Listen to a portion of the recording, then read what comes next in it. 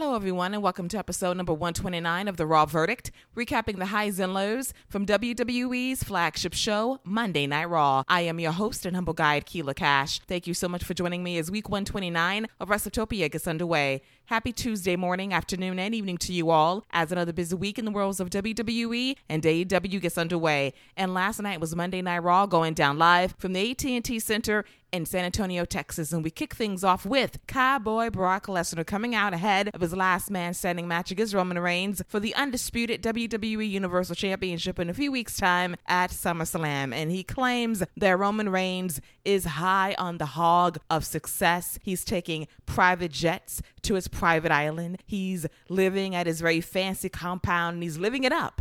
But he should know by now that I hunt and slaughter hogs every single day. So I have no problem taking out the tribal hog at SummerSlam and becoming the new WWE undisputed Universal Champion. And this leads to a very special appearance by Paul Heyman, the special counsel to the tribal chief. And Paul Heyman notes that, Brock, I've known you for 20 plus years. All you know is destruction and pain. And Roman is more meticulous. He's all about the pinfalls and the submissions. But you won't stop until you maim your opponent, until you put them in the hospital or the morgue. There's no stopping you. And you've broken many streaks in WWE. You've beaten the best. But let it be known right now that Roman Reigns is approaching 700 days as the undisputed Universal Champion. That is one streak that you will not be able to break, Brock. Because if Roman has to, he will put his hand up your ass and rip your heart out of your chest to stop you at SummerSlam, to truly be the last man standing beyond a shadow of a doubt.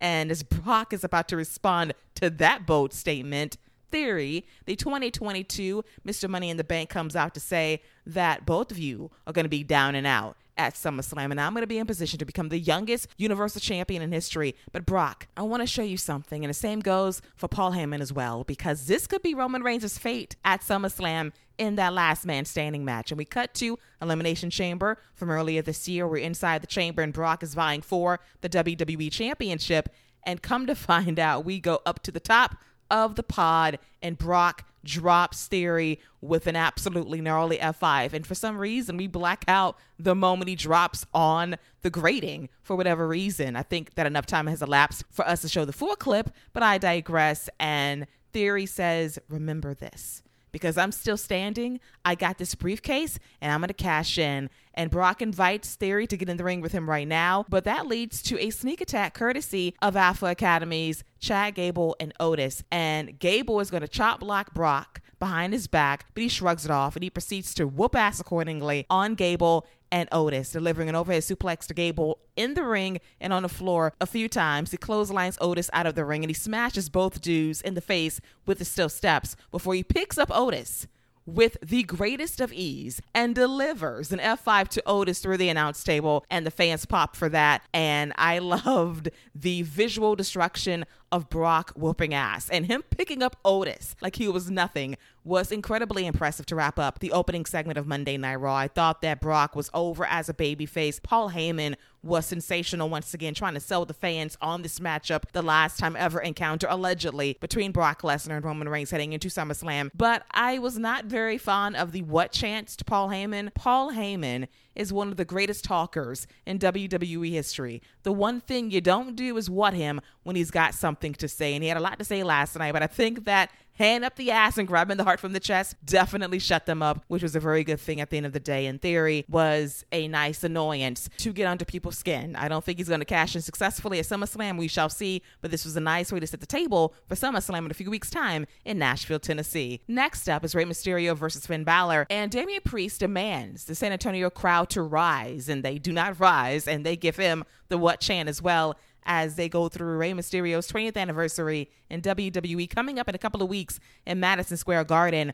But Damian claims you're washed, you're old, and you're nothing more than a bunch of tricks that never belonged to you in the first place. And Finn Balor calls Rey a terrible father, which leads Dominic and Rey going after Damian Priest. and Finn Balor after they once again tried to recruit Dominic to dump his father and join Judgment Day. He declines, of course, as we lead to Ray versus Finn after the commercial break. We come back, and Finn is going to avoid a moonsault attempt by Ray from the top rope, but he's going to clip the left knee of Rey Mysterio, and he goes after it for a bit, slows down the pace. Ray does come through with a lovely sunset flip powerbomb to Finn Balor against the barricade as we go to another commercial break. We come back, and Ray lands a Hurricanrana in the ring, followed by the 619 to Finn as well. He goes up top for the frog splash, but Finn ducks out of the way and says, "I'm smarter than Ray, look at me." But Ray is going to go for a crucifix pin on Finn Balor for a very close near fall. Finn does recover, land a reverse elbow drop on Finn, followed by the coup de grace from the top rope for the win, as Finn and Damian Priest stare down Dominic Mysterio. And one can only imagine if and or when Dominic flips on his father at long last. I do sense that WWE did not hype Ray's 20th anniversary in WWE at MSG for no reason. Something's going down in NYC, and it might be the long-awaited Dominic Mysterio heel turn. But as always, we shall see.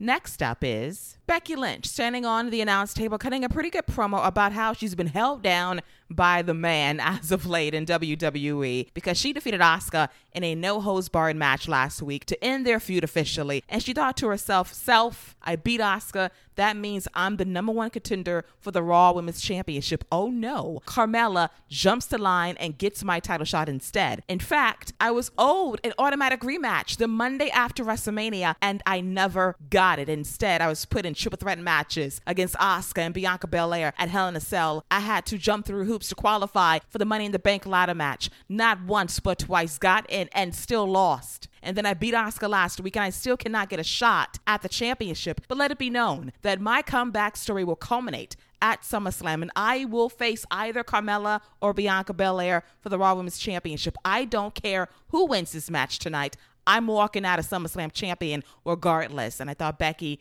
cut a very good promo, made her point crystal clear as to why she's got next on the Raw Women's Championship, which leads to Bianca Belair versus Carmella for the Raw Women's Championship. And I gotta say, this match was very good, much better than their outing at Money in the Bank nearly 2 weeks ago on Peacock. But the crowd reactions did not help this match because we've been there and done that dating back to last summer. And when you see things once, twice, thrice, or more, you do get numb to it. But I do appreciate the effort that Bianca and Carmella put in because they really gave their best match to date against each other. Carmella was really good down the stretch as well, as she was able to block some of Bianca's signature moves at one point, and she goes up top for a crossbody, and Bianca Belair catches Carmella with ease.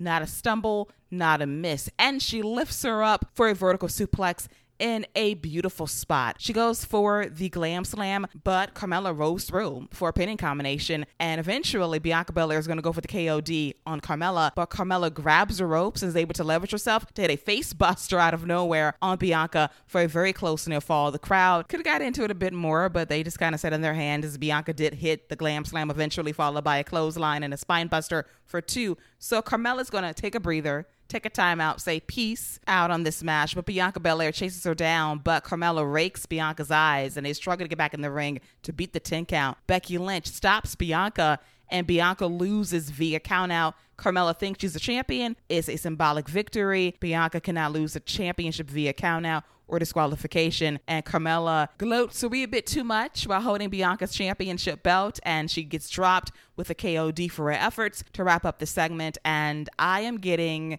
deja vu vibes from last year's SummerSlam, because it was supposed to be Sasha Banks versus Bianca Belair for the SmackDown Women's Championship. Sasha was not medically cleared to compete. We did not get word until the actual match was supposed to take place on the card. Carmella was the replacement. Then Becky Lynch came out to replace Carmella, which led to Becky Lynch beating Bianca Belair for the SmackDown Women's Championship in 26 seconds. So I guess they want to run it all the way back with Carmella versus Becky versus Bianca Belair for the Raw Women's Championship at SummerSlam. In storyline, it makes perfect sense. It's a full circle moment. Am I tired of the roundabout 3 ways? Yes, but I'll accept it if Bianca walks away with a W to make up for the 26-second moment from hell at last year's SummerSlam in Las Vegas, as Becky will continue to spiral without a championship heading into the fall. Next up is Miz TV, involving The Miz and special guest Ciampa. And for 3 months, I've been wondering to myself, why has Ciampa been randomly attacking people on Monday Night Raw? From Mustafa Ali to Riddle to AJ Styles. What is the reason? And he tells us that he realizes that the best way to get attention is to be associated with someone like The Miz. So essentially, Ciampa is a clout chaser, and Miz holds all the clout in WWE in his eyes. Not a bad strategy, as The Miz calls out Logan Paul for a promo he cut online last week about how Miz and him are not partners anymore and they will face each other at SummerSlam one-on-one. And The Miz chalks this up to good publicity. This is a swerve. And if you don't change your mind next week to prove that we belong together as a tag team and that we're meant to be the undisputed WWE Tag Team Champions, then I'll find a more suitable replacement for you in the form of Ciampa. And that leads to AJ Styles coming out to confront The Miz and his tiny, tiny balls. His words, not mine, as AJ Styles is supposed to face The Miz and Ciampa in a 2-on-1 handicap match. But Ezekiel comes out to even the odds, and this is now a tag team match as we come back from commercial break. We come back, and Ezekiel is delivering some nice chops to Ciampa in the corner, but eventually he is isolated away from AJ Styles as The Miz and Ciampa double team him as we go to another commercial break. We come back, and Zeke does make the hot tag to AJ Styles, who cleans house on Ciampa and The Miz, as Styles drops The Miz with a nice gut buster for a near fall. Styles shoves Ciampa off the apron before Miz hits a low DDT for 2. Styles reverses a skull-crushing finale into a fireman's carry neck breaker, but Ciampa breaks it up. Ezekiel is able to lay out Ciampa at ringside before The Miz drop kicks Ezekiel on the floor. Styles is able to lock in the calf crusher on The Miz, and Ciampa breaks it up, and he goes after Styles a wee bit too much. And as referee counts to 5, Ciampa's still up in that ass, so we get an automatic DQ of this match, unfortunately. But Styles is able to fight back by delivering a phenomenal forearm to Ciampa on the outside. And Ezekiel is still sleeping on the floor as I speak because he was nowhere to be found to save his partner in the clutch, which sucks because we just had back-to-back matches end via DQ and count out. So WWE gave us variety for all of the wrong reasons to protect The Miz heading into SummerSlam as he will face Logan Paul. Could it be one-on-one? It's definitely a possibility, but most likely it will be Styles and Logan Paul versus The Miz and Ciampa at SummerSlam. And the question is, can Logan Paul get cheered by the WWE audience? I do not know. The guy can work. We saw him do a nice job at WrestleMania against the Mysterios with Miz as his tag team partner. Styles is equally as great in the ring, and they can do some nice things, but will the fans cheer Logan Paul? Will The Miz be able to generate some semblance of heel heat to get himself over as a bad guy and position Logan Paul as a good guy? That is going to be a tall task. But in WWE, anything is possible, even if it looks improbable on paper, and in some cases, reality as well. Next up is Nikki ASH and Doudrop versus Asuka and Alexa Bliss. And the match was fine for what it was. It was just a way to kill time on last night's show. Did not generate a lot of heat, unfortunately, as Asuka delivers a nice knee strike to Nikki ASH down the stretch. Doudrop is going to try to wipe out Asuka with a running set on the floor, but Asuka ducks it, and Doudrop lands very hard on the floor as Alexa Bliss lands the DDT on Nikki for the win. A nice win for the babyfaces, that is all, as the WWE Women's Tag Team titles remain on ice for reasons after they declared a tournament weeks ago, which has not come to fruition as of right now, and I wonder why. Next up is the WWE Undisputed Tag Team Champions, the Usos, coming out to say that the Bloodline is now in your city. They throw up the ones and remind everyone that we are a broken record. We are the best of the best. We dominate Raw and SmackDown, do whatever we want, when we want, and we're going to put those Street Profits in their place at SummerSlam to remain your undisputed WWE Tag Team Champions. The Street Profits come out and Montez Ford lets it be known that I wasn't pinned at Money in the Bank. My shoulders were up, so you proven nothing to us. And when we won it back at SummerSlam, we're walking out with your titles because we are up and we want the smoke. And for unexplained reasons, R-Truth comes out and he says that I can counsel both teams to get along better. I am a tag team counselor. I can help you guys out. And Jay and Jimmy tell R-Truth to kick rocks before they kick his ass. And R-Truth says, hey, I'm also a certified referee, and I would love to audition to be the special guest referee for your tag team championship match at SummerSlam. He wears the jersey underneath his t-shirt, and he is going to do a demonstration of a 3 count and the 10 count, and Jay's face is about to break because he cannot keep a straight face. When R-Truth is on the scene, you can't keep it together, and last night was no exception. And he offers to team up with the Street Profits against the Usos. And for more random reasons, MVP comes out with Omos, and MVP volunteers Omos' services to the Usos in a 6-man tag team match, which takes place after the commercial break. And the match was good, not great, as the Street Profits go up top and do double dives on the Usos. And Angelo Dawkins, for all of his high-flying prowess as of late, he face plants on the floor. It does not go well. R-Truth wants to get froggy as well. He goes for a dive on the outside to Omos, and Omos catches him immediately and slams him on the floor. As we go to commercial break, we come back, and R-Truth is still being worked over by Omos and the Usos for a bit, but eventually Ford makes a hot tag, hits a blockbuster, and a setting moonsault on Jimmy Uso for a near fall. Omos gets involved, and the Street Profits slam Omos into the ring post, which allows Montez and Angelo Dawkins to set up Jimmy for the Doomsday Device, which is broken up by Jay in the nick of time. Truth is going to go for the John Cena comeback, but Omos is going to slam him into the still steps to stunt his momentum, and Dawkins gets rocked with a super kick by Jay, but Angelo fires up with an enziguri and a spinning clothesline in the corner to Jay as well. But unbeknownst to Dawkins, Omos gets the hot tag, and Dawkins wipes out Jay with a spine buster, but Omos comes with a tree slam on Dawkins for the win. A very curious booking decision by WWE, as Omos has nothing to do with Profits versus Usos for the undisputed tag team titles at SummerSlam in a few weeks' time. I just felt like this was a very bad booking decision. Let the Profits get the win to prove a point.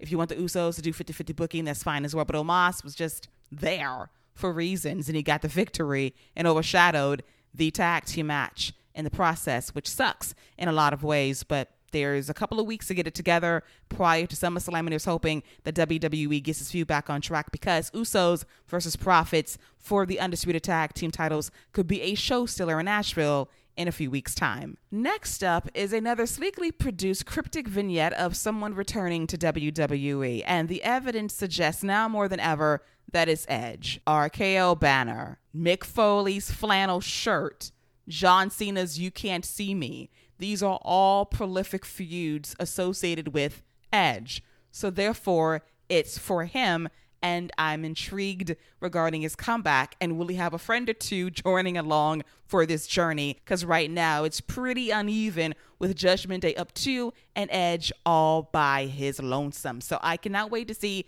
this Edge return very soon. Now, considering everything, the 20th anniversary of Ray's debut in WWE will go down in MSG. It would be a moment for Edge and Ray to reunite as a tag team against Judgment Day and Philip Dominic in the process of SummerSlam. But as always, we shall see when it comes to WWE and how they lay things out for the future. And now it is time for our main event, featuring Bobby Lashley, the reigning defending United States champion, alongside Riddle versus Seth freaking Rollins and Mr. Money in the Bank Theory. And Bobby Lashley is still over with the people, thankfully. And he delivers a combo flatliner DDT to both Rollins and Theory in a pretty sweet spot. Rollins recovers and goes for a dive on the outside, but Bobby catches him and Bobby slams him into the ring post, rips first, and that allows Riddle to lay out Theory with a PK kick on the outside as well. And then all of a sudden, out of nowhere, Dolph Ziggler comes out suited up, and he is going to sit at ringside for the rest of this match as we come back from commercial break. We come back and Rollins is going to deliver a reverse top rope superplex to Riddle for a near fall.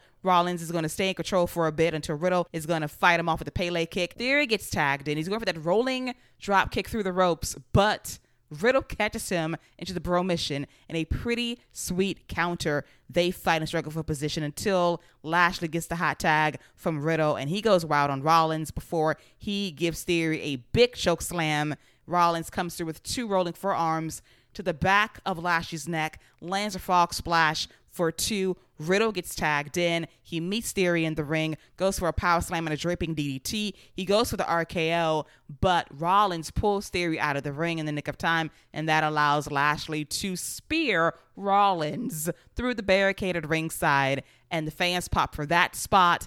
And Theory is going to try to cheat to win by putting his feet on the ropes to pin Riddle, but Dolph Ziggler knocks his feet off the ropes. The fans pop at this, and this leads to Riddle landing an RKO on Theory for the win. And the fans are very happy about this. Bobby and Riddle celebrate. And then we get Ziggler in the ring confronting Theory, and he super kicks his ass for good measure. And the crowd pops again as Raw goes off the air with Dolph Ziggler standing tall. And I was shocked, but pleasantly surprised by this outcome. And I'm intrigued by this Dolph Ziggler babyface turn because I didn't see it coming. This was completely unexpected. And I want to care about Dolph Ziggler because for a very long time I did. I was a ride or die Dolph Ziggler fan up until 5 years ago. And he completely lost me with one-note character performances that did not hook me emotionally. He was a one-note heel,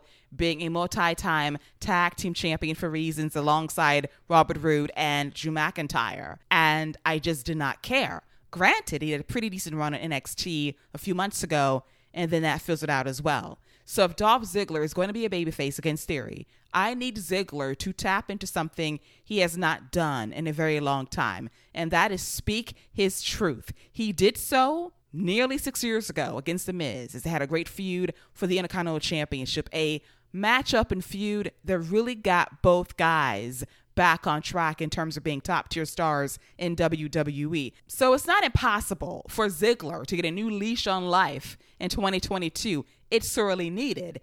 And if there is anybody that can guide Theory along this journey, it's Dolph Ziggler.